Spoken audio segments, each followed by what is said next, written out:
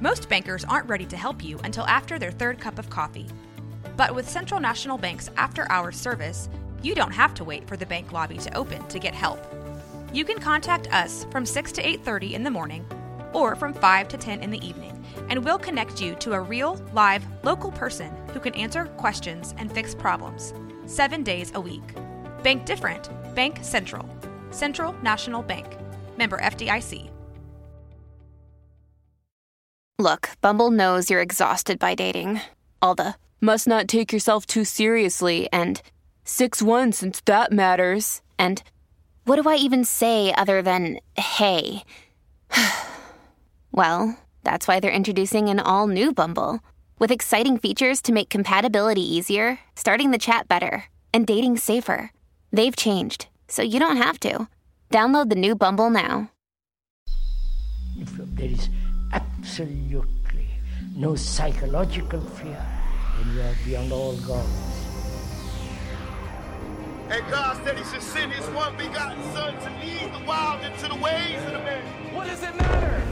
Our home, our nation, all the things we believe in are in great danger. Welcome to Idiotic Ideologies. We're your hosts, Cindy Little and Joshua Fernandez.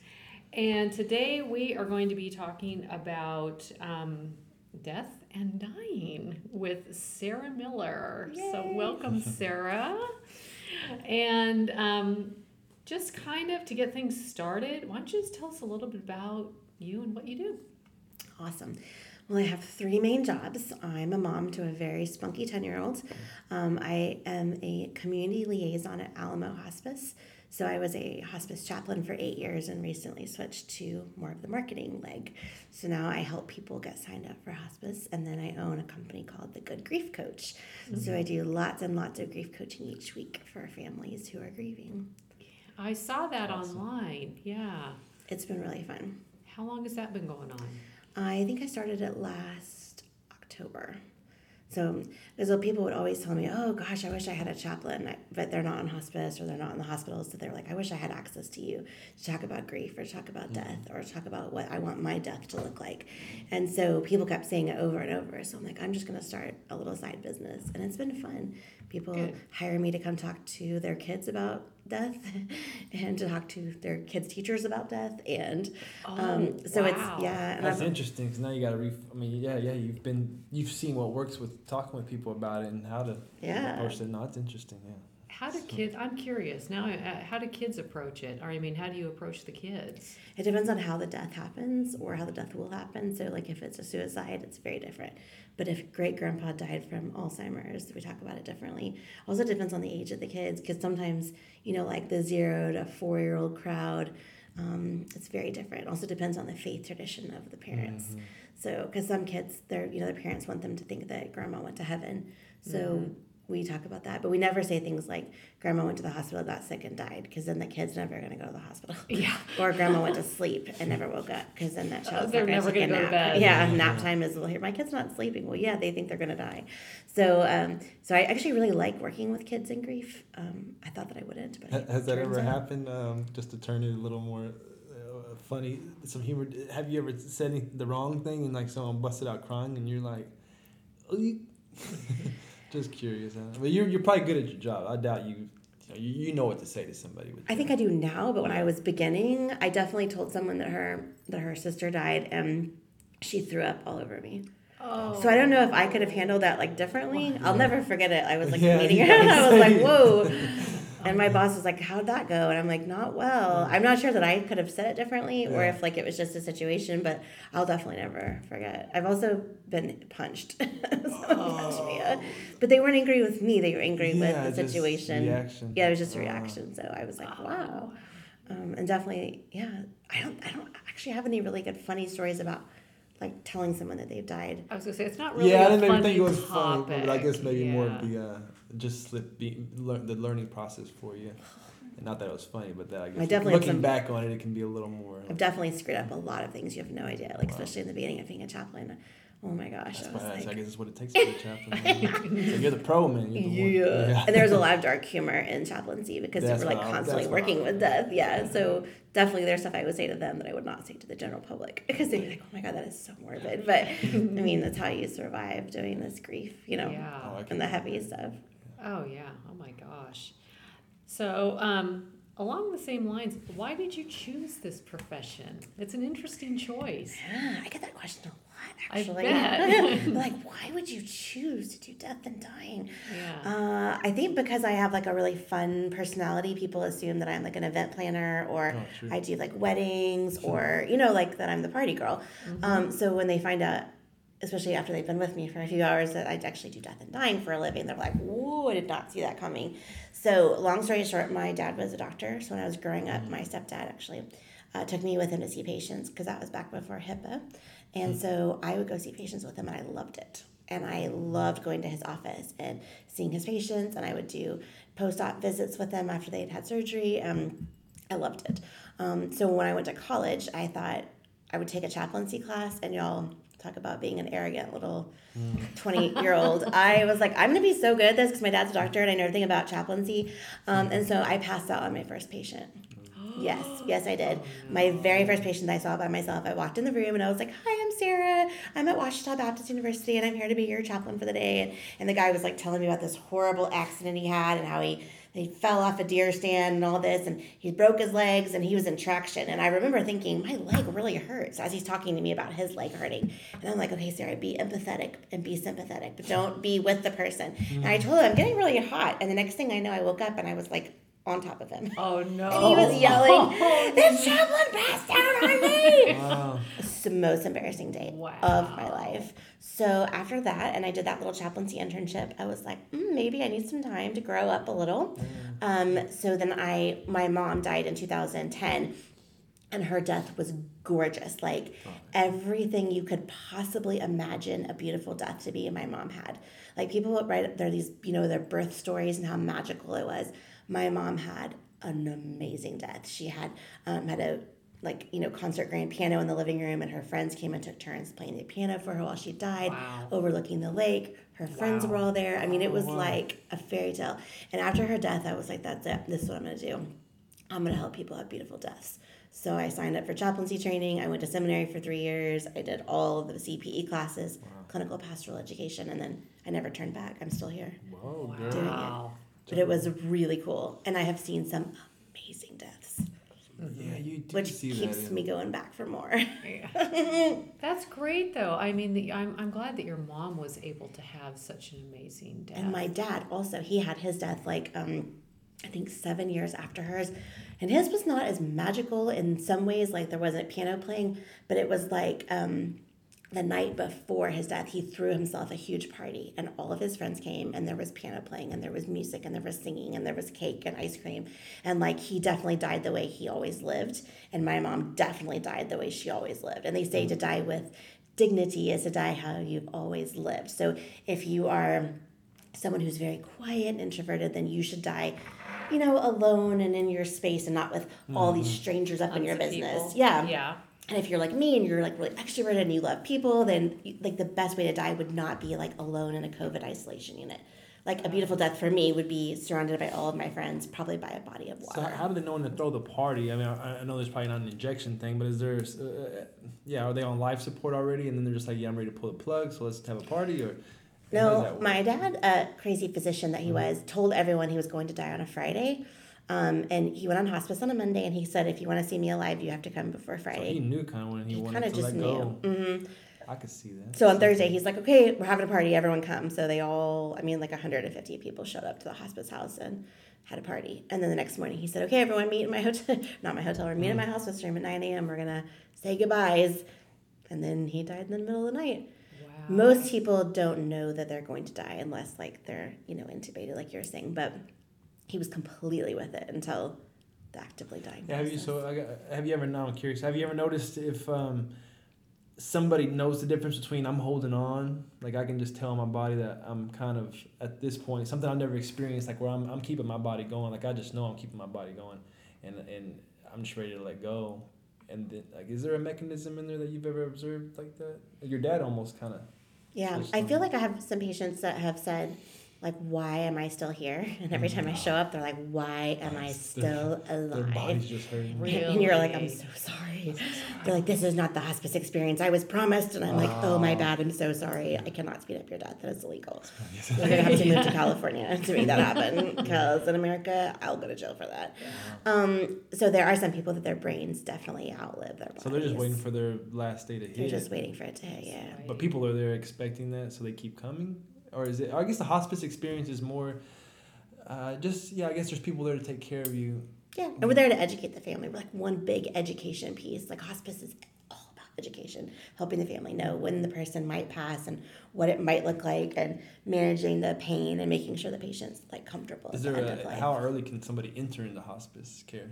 So we generally accept people when we think that they have around 6 months left to live. Oh, so you're pretty much terminated. Like you have a terminal thing. Yes, you have a terminal disease. Like it's terminal. Like you would not be able to qualify for hospice. But if you had late stage cancer and without aggressive medical treatment, you would die within 6 months. Then you come on hospice. You just say I'm gonna just fade out. Mm-hmm. So yeah, but sometimes they live for 2 years on hospice. So. Wow. Yeah, I've heard that sometimes people will survive hospice. Yeah. Have you experienced that? Mm-hmm. They flunk out. We have They to discharge flunk them. out. That's great. We're like, sorry, come back when you're more dying. Because right now your level of dying is not what we need. Not. But and that leads me to another question here. Our culture is so uncomfortable with death. What are your thoughts on normalizing this as a part of life? What have you learned over the course of your chaplaincy? Anything on how to kind of normalize it for people? Or do people just confuse themselves because they're scared? Well, and throughout life, like your whole life, you're just scared of all of it. I don't know. Deep down, there's just a fear. So you have to believe. You have to feel like there's something after this. And it's just like if you just live your best life, and you know death is a part of life, and it's just a cycle, and creation comes. Like, well, I don't know why it doesn't stop there. Out of that, I have so much liberation. You know, when you die, there's no doubt that creation comes. Well, however you want to look at it, in any kind of fashion, with religion or whatever. But can we just leave the words out and just say, all right, death is just. I'm not scared of death because death is this process, and it doesn't end. Nothing ever ends. I think people are scared of death because they don't see it. Like, no one's really that terrified of childbirth because we talk about it all the time. This is what's going to be like. You're going to be pregnant for probably about 9 months, and this is what's going to happen. You're going to go to the hospital, and you're going to get dilated, and so we talk about it all the time. And we talk about weddings all the time. We talked about other, major life things all in the movies. But death, we just don't talk about. So people don't know that you're going to probably be wearing diapers at the end of your life. And like 99% chance you will be in your bed when you die, and you will have not had any food or water for several days. You will probably have not been responsive to anything for several days before you pass. So we just don't talk about it. So when they're like, oh, my mom hasn't opened her eyes in 3 days, is that normal? I'm like, yes, that is so normal. But we don't know because we don't talk about it, right? So I think to normalize it, we would need to talk about death and what it looks like. And then I think, when you say like normal for our culture, like we live in America where there are so many different cultures. So it's hard. Like my neighbor is from Nicaragua. So in her culture, when someone dies, they have like an obituary, but the obituary is verbal. So someone drives around in a car with a loudspeaker and says, Cindy Little has died at 4 a.m. Her funeral will be on Saturday at 4 p.m. And they go all through the streets yelling it. So you don't get an obituary in like newspaper like we would get. Or on Facebook, you would get it. Right. You would hear it. So in Nicaragua, that's super normal, and everyone knows that when someone has passed, you're going to hear about it on the streets. In America, we don't tell children about it very much. We act like it didn't happen. We don't take them to the funerals. We don't take them to the gravesides. We just don't talk about it. So I don't know how to help people necessarily other than just talking about it and allowing children to be a part of it, because allowing kids to see peaceful, calm deaths is the best way. Our program at Alamo, we call it peaceful passing, so that no one dies alone. So we have someone sitting with patients when they pass. And if we could let kids and teenagers, even college students, see that more, that it's not, sometimes death is horrific, yes. Sometimes there are car accidents and it's horrible and it's a horrific death. But most of the deaths I've seen have been beautiful and peaceful and calm. Nobody was freaking out. Like, the people who are dying are not freaking out at all. The people around them sometimes are, but the actual dying person's not, like, freaking out for air and pain. Like, have they pretty much accepted it then, as they're or dying? they're comatose at that They're point. comatose, yeah. So they don't know. yeah. Nothing's going on upstairs. Yeah, no, nothing's happening. So a lot of them will look up, like, right as they're dying, and they'll look over our heads. So, like, look over and they'll say, oh, it's beautiful. And so we don't know what that is, you know, what's beautiful, if they're seeing heaven, if they're seeing their family, if they're seeing a rainbow. But I've watched hundreds and hundreds and hundreds of people die, and most of them are just very at peace and very peaceful as they pass, like, it just goes. A lot of people like to open windows to let the spirit fly. So that's a big thing in Waco, Texas. People are like, open the window. Open the window. I walked into a room a few months ago and the patient was already passed, and I looked over and sure enough the window was already cracked. So I was like, okay, they did it, because I was like, I'm going to go open the window. The soul can't fly The out soul the can't window. fly out unless the window is cracked. You can't go through the glass. Yes. But you know, you see, you're so right, and this is what I talk about all the time. And I know sometimes it's hard to understand, but if we just talk about things, and then you're just who you are, as far as how you've been being a chaplain, and just your history and stuff. So when you say stuff, and we're able to have a conversation like this, I have no choice but to listen to you about death.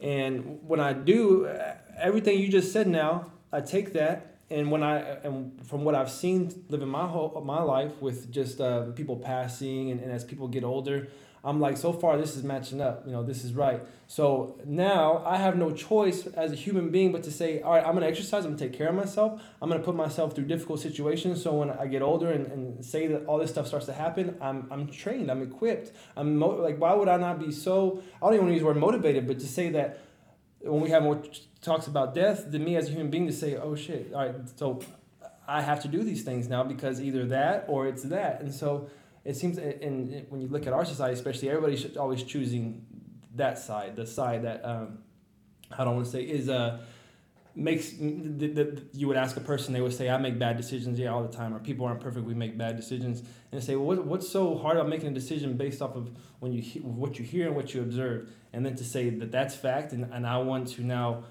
move in a way that's going to make the whole process of living and death and all these facts that we've talked about, all these things that we know, I don't even want to say easier, but just say that's how you move. I mean, you want to know what the decisions you should make, and you need to know how to treat people in your life. Well, then when we have conversations about death and about love, these are the best conversations you can have. These are the only conversations, I mean, I would really kind of focus on, but, you know, we have conversations about my neuroticisms, and we have about my petty life.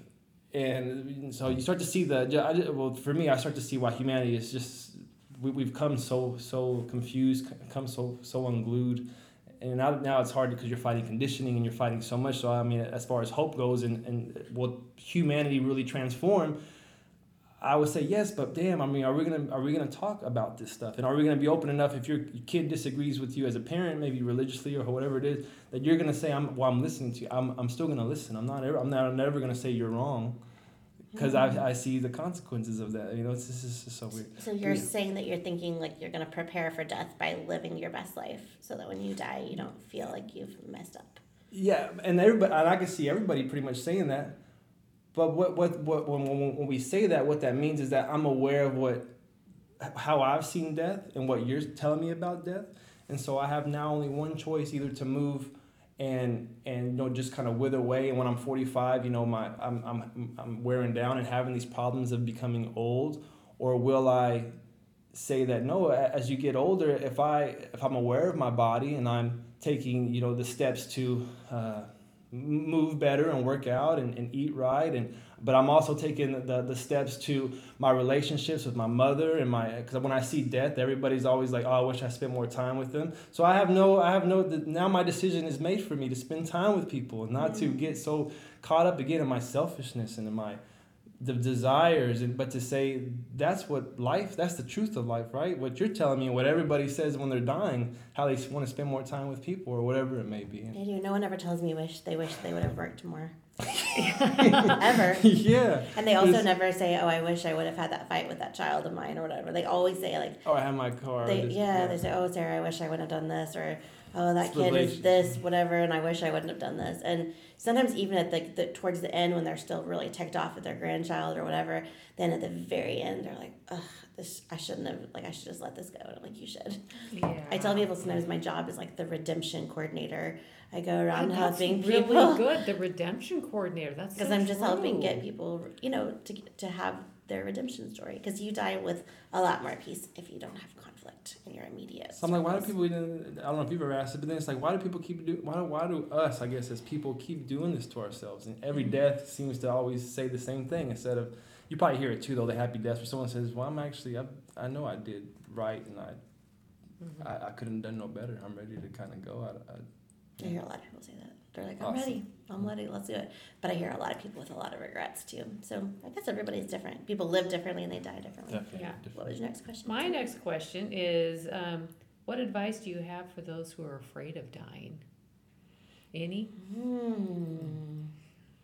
Well, I guess if someone is afraid of dying, and they know they're going to be dying soon, like let's say cancer, I would start spending time with people who are dying because it's a lot less scary after you see it. That's interesting. Yeah. I wouldn't avoid it. People say, "Oh, I have cancer. I'm not going to go on WebMD." I'm like, well, that's good. Don't go on WebMD and learn all the horrible stuff. But it's a good idea to be around people who are dying. And I think also if you're really scared of flying and you get on the plane and you do it, it's different because you're going to live at the end of the flight. And with dying, you aren't going to live, like it's going to be over. But I think people are not, I guess if people are afraid of two things, they're afraid of either suffering or they're afraid of where they're going to go. So if they're afraid of where they're going to go afterwards, then that's up to them to figure out Right. what they think is happening in the afterlife. But if they're afraid of the suffering that's going to come with dying, you can usually ease their fears and know that it's not going to probably be that bad. Yeah, and that is really interesting. I think that's really true because my husband has cancer, and he's got stage 4 lymphoma, and he was diagnosed in 2018, and so 4 years. 4 years. He's still going. He's doing great. I always tell people that he's doing really He's doing really, really well. What he's got is something called Sézary syndrome. It's a cutaneous T-cell lymphoma, and it can be managed.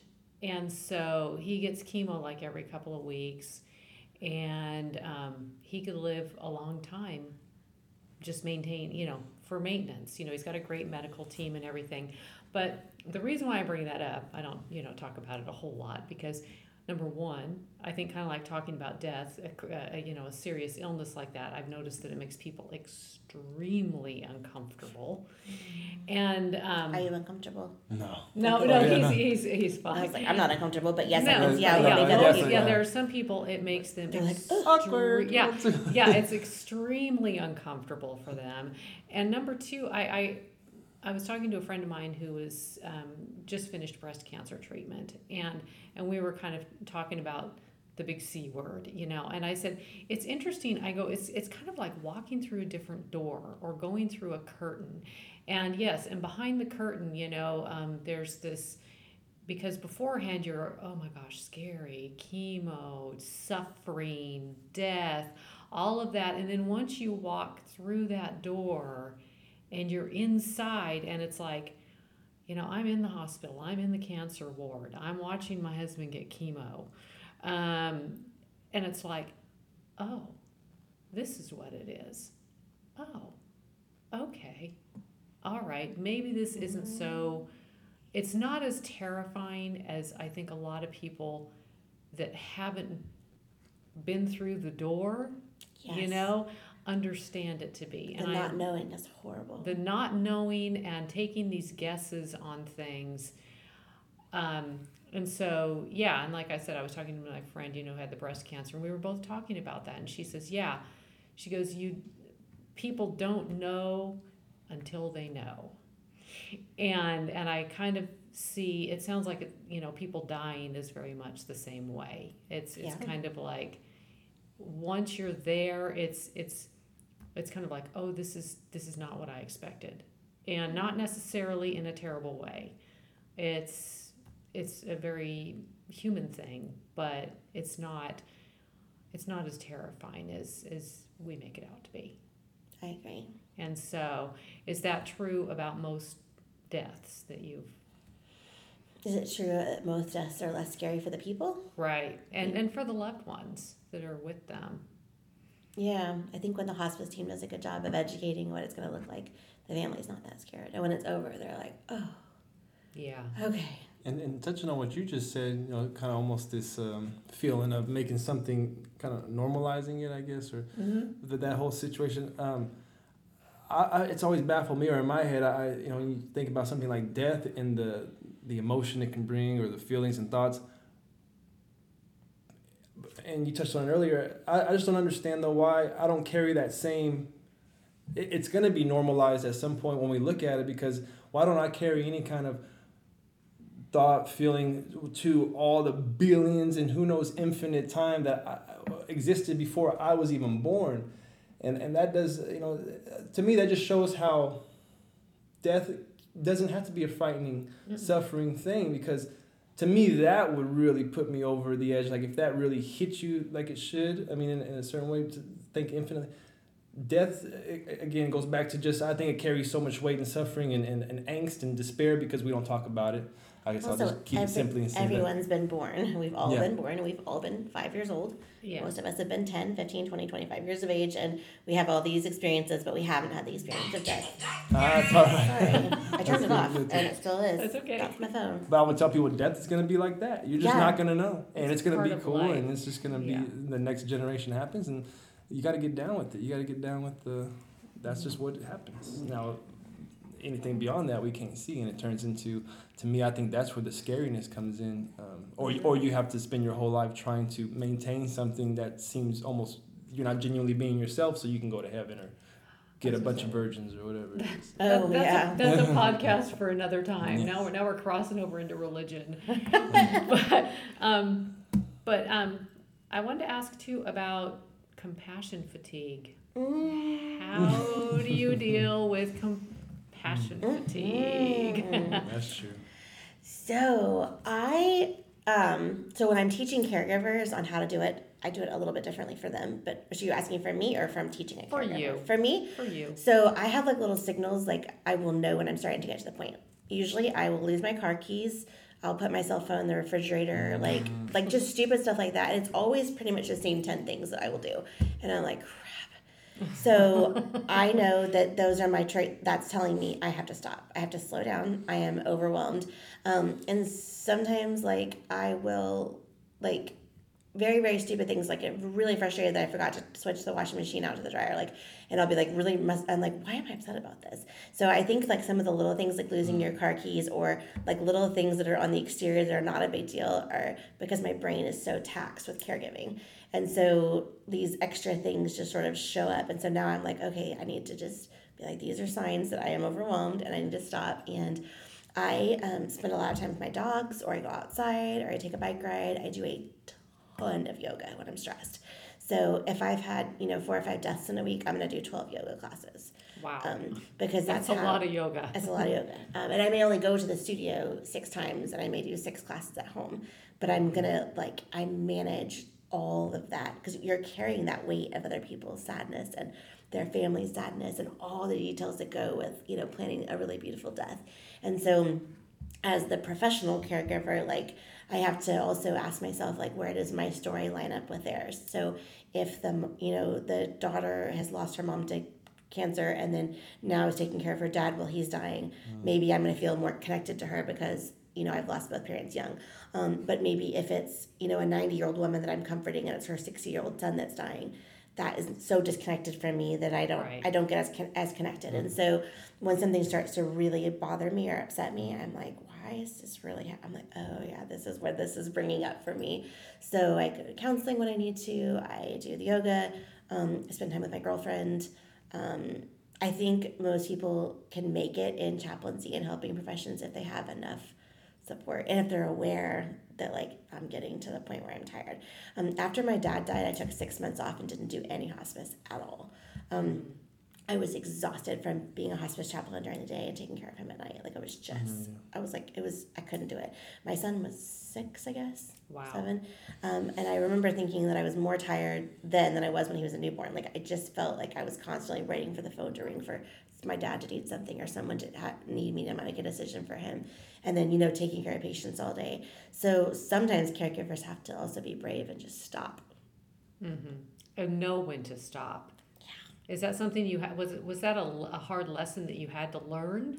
Yeah. I see. Yeah, I'm an overachiever. I'm seeing the look on your face. Yeah. And it's like, I'll keep going and going and going and going. I'll take care of everybody. I am unstoppable. I am a rock star. Mm-hmm. And before I had Caleb, I was a super rock star. I could do a lot. And then after I had him, it was like, I think actually being a mom has really helped me be like, okay, I can't do that. I actually can't do all those deaths at one time, and I can't do all these things. Like, before I had him, I think my stamina was like, I could just do a lot. And now I have more compassion and more like empathy, and like, I guess being a mom just makes me feel all the feels more. Mm-hmm. So I'm a lot more like, I totally get that. Do you? Oh yeah. Parenting, it's like this instinctual switch that turns on, from before and after. And yeah, in a good way. Yeah. In a really good way. It's kind of almost like nature prepares you to parent and to unconditionally love this kiddo that you've brought into the world. I was a very different person going into that pregnancy and then going into that hospital and leaving the hospital. I mean, I was a totally different person. I left and I was like, I am here for this child. So before I would have been like, oh yeah, I'll do 3 funerals this weekend. I'll officiate this. I'll do this. I'll do this. Now I'm like, oh no, I have a kid. I can't do that. Like, prioritizing him, and also realizing when I'm not able to be present for my son has been a great way for me to be like, okay, yeah, I'm overwhelmed. Yeah. If I just want him to like veg out on the computer or play a video game because I'm too tired, then I know I have to stop and be like, okay, Sarah, like, you need to, because I want to still be a mom. I want to be great as a chaplain and as a grief coach and everything else. But, the world has lots of access to chaplains. Caleb only has access to me as his mom. Exactly. Yes. So. Yeah. How does he feel about all of this? He loves it. Does he? He helped me officiate a funeral for a cat on Saturday. Oh. A cat died on Saturday morning, our friend's cat. And so Caleb was very excited. He wanted to help plan the funeral. So Caleb drew out, told everyone what we're going to do. We're going to draw a picture of the cat, and we're going to write out what we remember about the cat. And then, he loves it. He's helped me a lot. He's spoken at a few, he's probably been to 50 funerals at least. Wow. And he's good with death. Like, he's been with people when they're dying. Wow. He's been with people right after they've died. He's touched lots of bodies in caskets. When my stepdad died, he was like putting his hand on his heart. I'm like, what are you doing? He's like, I'm just making sure he's not breathing. I'm just making sure. And then he said, Mom, how is Papa Wing going to get to heaven? And I said, what do you mean? He goes, you closed the casket. And I was like, valid point. When I was teaching death and dying at Baylor, he told my students that after you get cremated, all that's left are your eyelashes. And I was like, eyelashes? It took me like 15 minutes. I'm like, ashes. He means all that's left are ashes. The ashes, yeah. And I was like, you mean the ashes? He's like, that's what I said, Mom. And I'm like, yeah, we understood you to say eyelashes. And he's like, it's the same thing. And I'm like, it's a little different. When he was little, he used to build nursing homes and funeral homes out of Legos. And it's just been such a part of his life. He's great with it. Yeah. So he's good. I was going to say he'll be so much more well-adjusted.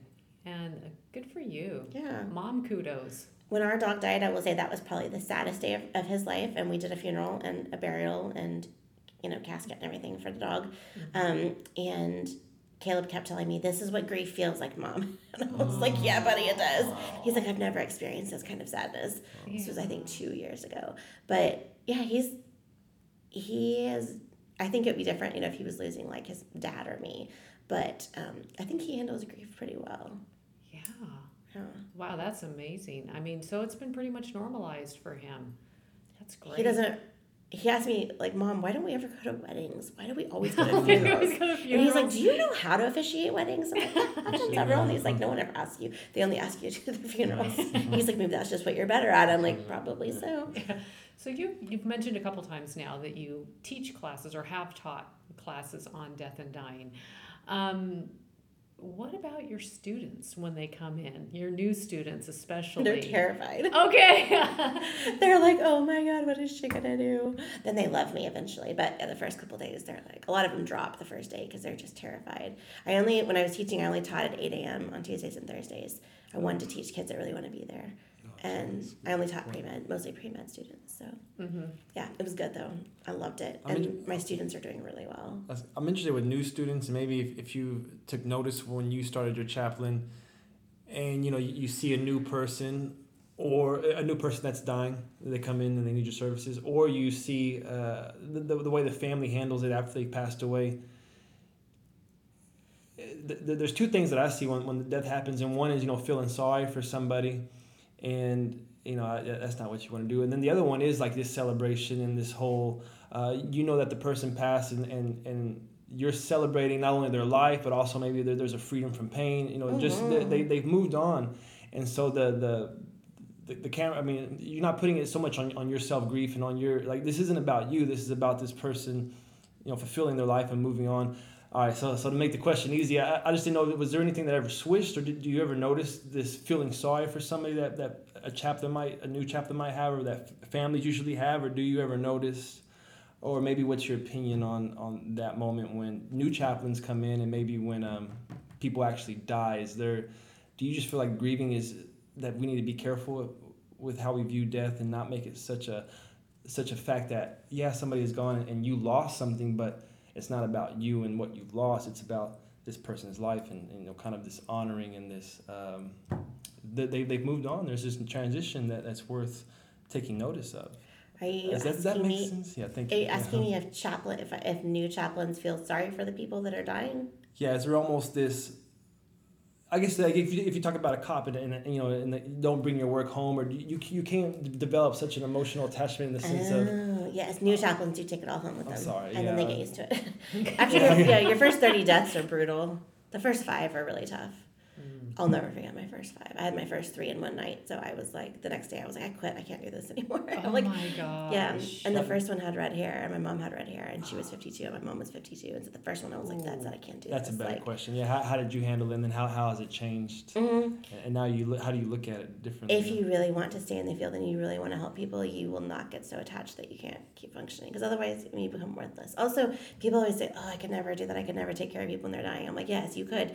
It's just you can't take care of your own people when they're dying. When my dad was dying, I was exhausted. I was delirious. Mm-hmm. I actually passed out the day he died. I got physically, I had to take medicine. And that does never happen, so I'm taking care of patients. But when you're taking care of your own loved one, oh my gosh, it is exhausting. But taking care of somebody else is not that bad. Well, and that is an excellent point for chaplains and chaplaincy and grief coaching, all of that. It's kind of like, I think we kind of circle the wagons. It's like, okay, I'm the spouse, or I'm the parent, or I'm the child. This is my job. And then, we tend to take that whole burden on and not realizing that there's support out there, that there's help out there, and that it's better to call on that help or support. So it is. And I see, and like I was thinking about this as I was preparing, it's like, I see what you do as a sacred calling. I really do. It's, to me, it's more than a job. It's a calling. I agree. And and it's like, because you are helping usher people into death. We're like the death midwives. Yeah. The death doulas. Yes. Yeah. And so, and that's an amazing calling. So my hat's off to you and for all the other chaplains out there. Most of us really love it. You'd have to, I would think. Yeah. I would think you'd have to. Otherwise, it would just be too difficult. Mm-hmm. Yeah. But I was reading some things online from Psychology Today, and this I thought was interesting. A doctor said, fearing death also makes it harder for us to process grief. A recent study found that those who are afraid of death were more likely to have prolonged symptoms of grief after losing a loved one compared to those who had accepted death. Do you find that to be the case? Or have you seen anything along those lines? I was thinking about that just with people of faith. I'm not preaching any one gospel or whatever, but I do think people who have deep faith, whatever that faith is, they seem to be a lot calmer after the person dies. And as the patient's dying, they're like, well, they're going to heaven or wherever it is. And the patient is much less anxious because they're ready to go see their loved ones or whoever they think they're going to go see. So not to say that I have not had some beautiful deaths with agnostics and atheists, because I have, or people who believe in reincarnation or, whatever. But I think that does ring true, that if you are, if you don't accept it and you're fighting it, then when the patient passes, you can usually tell if you walk into a room and one person's freaking out and no one else is. Usually that person that's freaking out is the one that fought the death the hardest. Really? It's also usually the one that has the worst relationship with the patient. So if you walk into a hospital room and you don't know anyone and the patient's dying or dead and one person's freaking out, you just already know that's the one that's got the relationship with the problems with the loved one. They've got some regrets, it sounds like. And they're very angry because they couldn't control the death and they couldn't control the pain. That's my scariest thing, that you only have one life to live, so you only have one interaction with just anybody in your life. And one day might not seem so big of a deal, but 10 years span, a 40-year span, which then goes back to, then I tell myself that it's so important the way that I psychologically, prepare myself around people and to make people, my mom and everybody else, to have the best relationship with them. I mean, even if I was in a terrible situation, to just somehow just realize that all I can do is just realize, I can either have regret on my heart by, falling into the easy trap of hating this person and or I can actually, try to, or I can grit my teeth and just say I did my best. Yeah.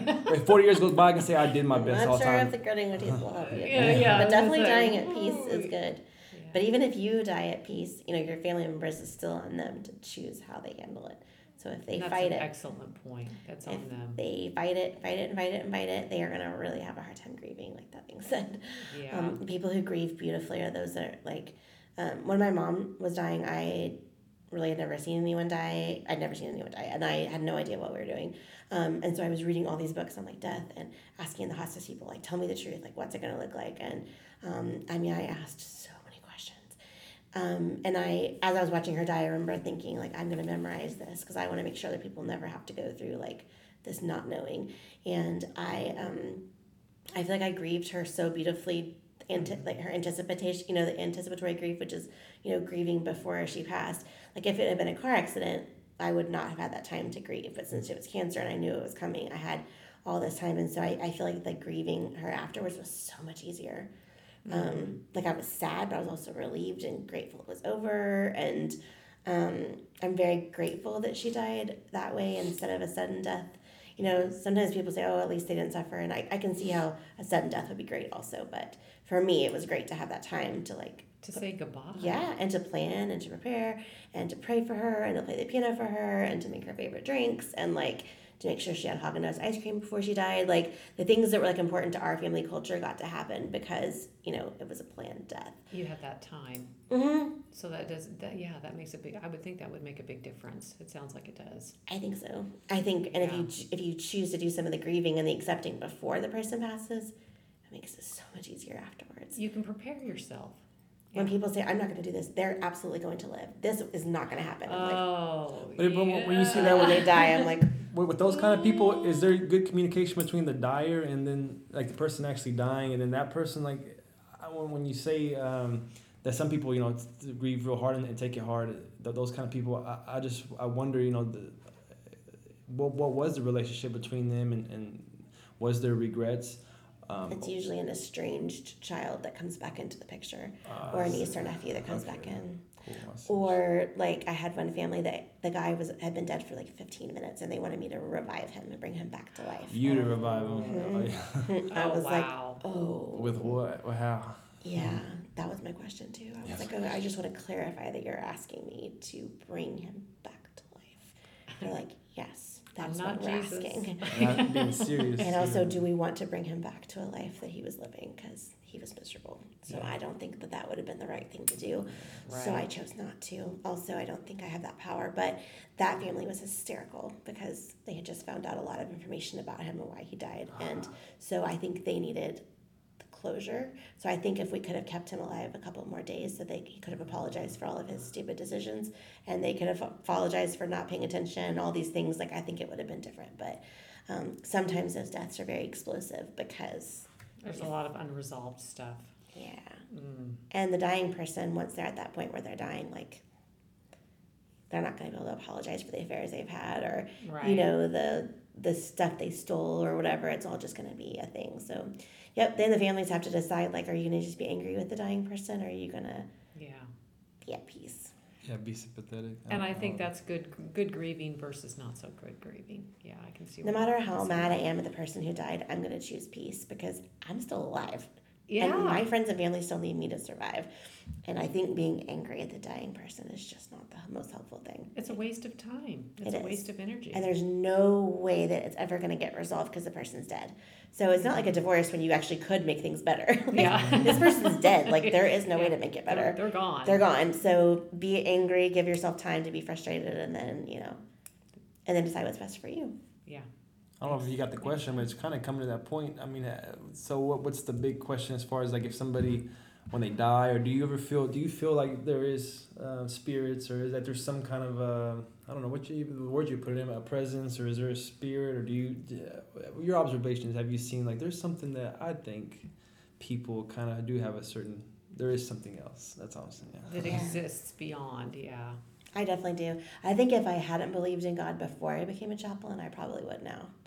I'm not sure I believe in the whole the Bible stuff. I think some of the Bible's crap, but feel free to keep that on the podcast because I stand by it. Yeah. But I have absolutely sat with people, and I've held their, like, you know, I've been feeling like their pulse when they've passed, or I've held their hands, and I have felt like their spirit leave the room, and it's beautiful and peaceful, and I don't think I necessarily had a sense, like, where they were going, you know, like, I'm not even sure, because the Bible doesn't actually talk about hell, that there really is one. So I think maybe I'm probably more along the lines that we're all going someplace good, but maybe it's different space, different part of space. So I definitely, I think that, I think there is something else out there. Also, I don't know how I could explain why all these people keep saying it's beautiful. What's beautiful? And people tell me about the people that they're seeing, and they tell me what they're wearing, and these people are, like, people that have been dead for 30 years. So there's no way that, like, unless there's just some, like, special, like, aura or something that happens, like, you know, this, like, space that you go to for a while, like, in between. I don't know. When my mom died, my dad wanted us all to go outside and clap as they took the hearse from, like, the house to the little stroller, what am I calling it? The stretcher to the hearse. And I was like, why are we doing that? And he's like, because I want her to, like, if her spirit is still here, for her to feel clapped and, like, encouraged. So our neighbors thought that we were doing fireworks. They could hear all this clapping. But we were actually just saying, Mom, thanks. Like, good job, well done. Like, you did this. Like, you don't have to fight anymore. Yeah, on your way. Bye. And so I don't necessarily know that I've, like, felt people's spirits, like, linger. Like, some people feel that way. But I've definitely felt their spirits leave. And it's never been dark or bad. That's a fact, too, though. I love the way we're talking about it right now, because it is a fact that, again, when we look at death and start talking about it, that I start to even see it differently now as a way of, I don't want to turn it into, like, oh, you know, we're in a spacesuit and we're leaving, but there is this, you farewell, like, yeah, like, you're off, you are going to travel somewhere, you're dying. You're going. So, yeah, we're celebrating you going. When our ticket comes, we'll have our ticket to get on the bus, too. Yeah, absolutely. And then that's where it should end. I mean, will I see you again? I'm not even going to think about all that. All I know is you're going, beautiful, love you. Most people do say, I'll see you again. It seems to provide a lot of comfort for all religions. And I understand that, too, yeah. But I would just say my psychology just doesn't go into trying to kill myself on what's on the other side, but to just say, I mean, that to me is just so beautiful in itself, to just say, yeah, my mom, thank you. Here's a big thank you and a farewell to you. And when my ticket comes, I'll be on my ticket too, and I'll be on my way. Yeah, they better cheer for me when I'm going out. That's what I'm saying. I'll clap for you, Sarah. Do it, you have to. Okay. I'll clap really loud. I call Waco Mortuary the Uber for the dead. Because they come to pick you up and take your body out. So I'm all, the Uber for the dead has arrived. Yeah, so I'm like, man, they better freaking clap for me the whole way to that stinking minivan and all drive the me clapping off. you've done. Yeah. Maybe fireworks for you, Sarah. I think fireworks would be Fireworks. appropriate. Fireworks and margaritas for my friends. I mean, I think it's appropriate. I can get on board with the Yeah, margaritas. I think celebration is important. See, beautiful. I love talking it. About it. So I have like one final question here. Yeah. Does age make a difference in how someone approaches death? How is it different when you're dealing with a dying child versus a dying elderly person? So it's different even just dealing with someone who's 40 that's dying versus someone who's 80. So when you're dealing with a dying child, everyone grieves because children aren't supposed to die. So there's no way that this is ever going to be right or okay. And there's always till the very bitter end, like, could we do something more?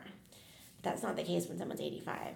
Right. We're not thinking like, well, we could have done this experimental treatment, or we could have flown to Asia and tried this, or, Right. oh, there's this place in Germany that might be able to give us some kind of oil that we could put in the veins. Right.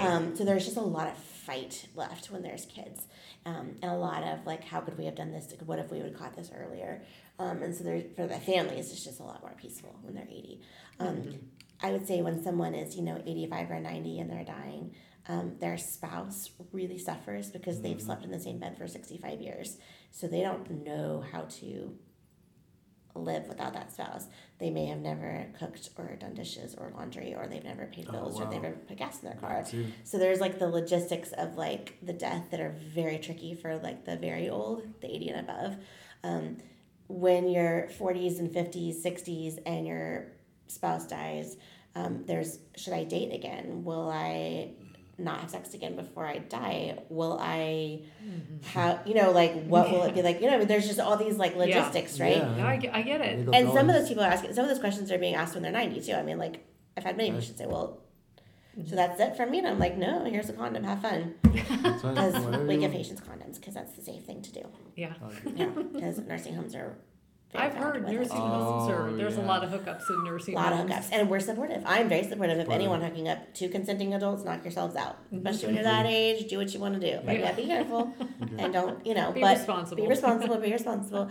But I think there's a lot of, So I think, and there's someone who's dying, in their 40s and 50s too, oftentimes the kids are, a lot younger. And so, one of the crappiest deaths I did was like a 34-year-old, and she had little kids. Oh, wow. And that was just awful. I was like, I don't want to do this. I told the other chaplain, you should do this because you're better at it. And he's like, actually, you're better at this. I'm like, no, I think that I can't do this. Like, it's going to be too hard for me to sit with kids. Even though I enjoy working with kids who are grieving, I only enjoy it when it's like their grandparents dying. I don't enjoy it when it's their parents dying. Right. That just seems really, Because really... you can't end up bawling. Because what? You can't end up crying in the middle of trying to comfort somebody else. Like, that's probably the worst thing. The worst. Yeah. And like when I've been around lots and lots of babies that have passed away, and that I feel like is easier than children because the babies, like the family doesn't have this whole like story with them, but they still have this whole future that they thought the baby's life was going to be like, and the wedding and all the things that they thought their child was going to have, in the same way that if their kid was older. But death is super different. Like. When I read books and like read articles and journal articles about like new ways to deal with grief, and there's always like new cool things happening, but man, it's so dependent on the situation. Like, because what is really fantastic for a 13-year-old grieving the loss of his grandma is not the same as, a 61-year-old who's grieving the loss of her husband. Like, it's just everybody grieves. Two different conversations. It's just way different situations. Well, you have to be adaptable then. Constantly, which is, I was going to say, one of the best parts about being a chaplain is nothing is ever the same. You're constantly learning new situations, new people, new cultures, new ways of doing things. And so if you're someone who really likes to engage your brain, like me, it's like a really happy job. Because you get to constantly learn new things. And I get to hear these fabulous stories from patients about, like, their life and what they loved the most about their life, what they're most proud of. And like, I leave most deaths thinking, man, I learned so much from them. Like, they're so grateful I was their chaplain, but they have no idea like what they did for me. Like, these people have done so much for me that I'll never forget. So it's such a cool thing to get to be with people at the end of life. So this job has really enriched you personally, it sounds like. Yeah. That's good. Big time. Oh, good. And even switching into this marketing role, like, I'm still getting to be with people, and I'm still getting to work with people who are dying. It's weird not walking in and saying, hi, I'm Chaplain Sarah. Because I don't want to be like, hi, I'm Marketing Sarah. No. So I'm just like, hey, I'm Sarah, the Queen of Fun. Let's have a visit, Because I'm not going to walk in and be like, it's time for talk about hospice. Everyone's going to die. That's just not who I am. But yeah, it is. It's very rewarding to be with people at the end. One of my best friends is an OBGYN, and she finds it to be so rewarding to bring babies into the world and, to be at the birth and the special day for people. And that's a great thing too. But for me, like, that brings no interest. It's only the end of life for me that's interesting. You're ushering them out into the next phase. I always tell my patients, I was not here for your first breath, but I'm going to be here for your last. Your last. And it's going to be beautiful, you know? And they're like, yeah, I that's can do nice. it. They can really trust you're going to you're going to make it beautiful. Yeah. I would trust you. So, I will take care of you. Yeah. If he died before me. All right. So, is there any closing words? Yeah. Is there something you would want to say like to all the families? I mean, if you could hypothetically in a world just be able to, what would you want to say? I mean, is there something about death and just, I don't know. Is there something that's always been on your mind? You're like, man, people just knew this, or hey, if I could just tell you this, and if you would just do this maybe, or this is what death is. what do you want them to know? Yeah, what do I want them to know? I mean, you said a lot, though. I mean, I'm happy with everything you said. I'm putting you on the spot, but... No, I'm just thinking. Okay. Yeah, take your time then. I think what I would want people to know... Yeah, take your time. Because I want you to take as much time as you need. I think I would want people to know that death can be really beautiful. Awesome. Yeah. Yeah, great. I love that. Because you can have a really ideal death. You can have it outside if you want. You can have it inside. You can have all your friends there if you want. The worst thing about COVID is that it's taken away people's choices to have beautiful deaths. Yeah. I mean, people who I know would have liked to have had all their people there. We're stuck in an ICU room alone. But on hospice, most of the time you can have... people can be eating pancakes at your thing, and you can, and I think planning your funeral and planning like your obituary and stuff can be really peaceful, beautiful things. Great advice, yeah, because a lot of people don't do that. And it comes too late, and then the family's stuck like, we don't know what to do. And once you start like planning your obituary, it really helps you plan your life. Oh, because then you're like, this is what I want it to say when I'm dead, so I better start working towards those goals. Oh my God, you hear that when you're like 15 years old, but it doesn't hit me like it just hit me now with you. Like, if you seriously just like think about dying, I don't know, in 5 years, and then write what that would say, and then live your life. And stop making... I was going to say, begin with the end in mind. Yeah. So true. Thank you guys for inviting me to be on this. Thank you, Sarah. This that was so fun. Great. Well, good. And with that, we are out.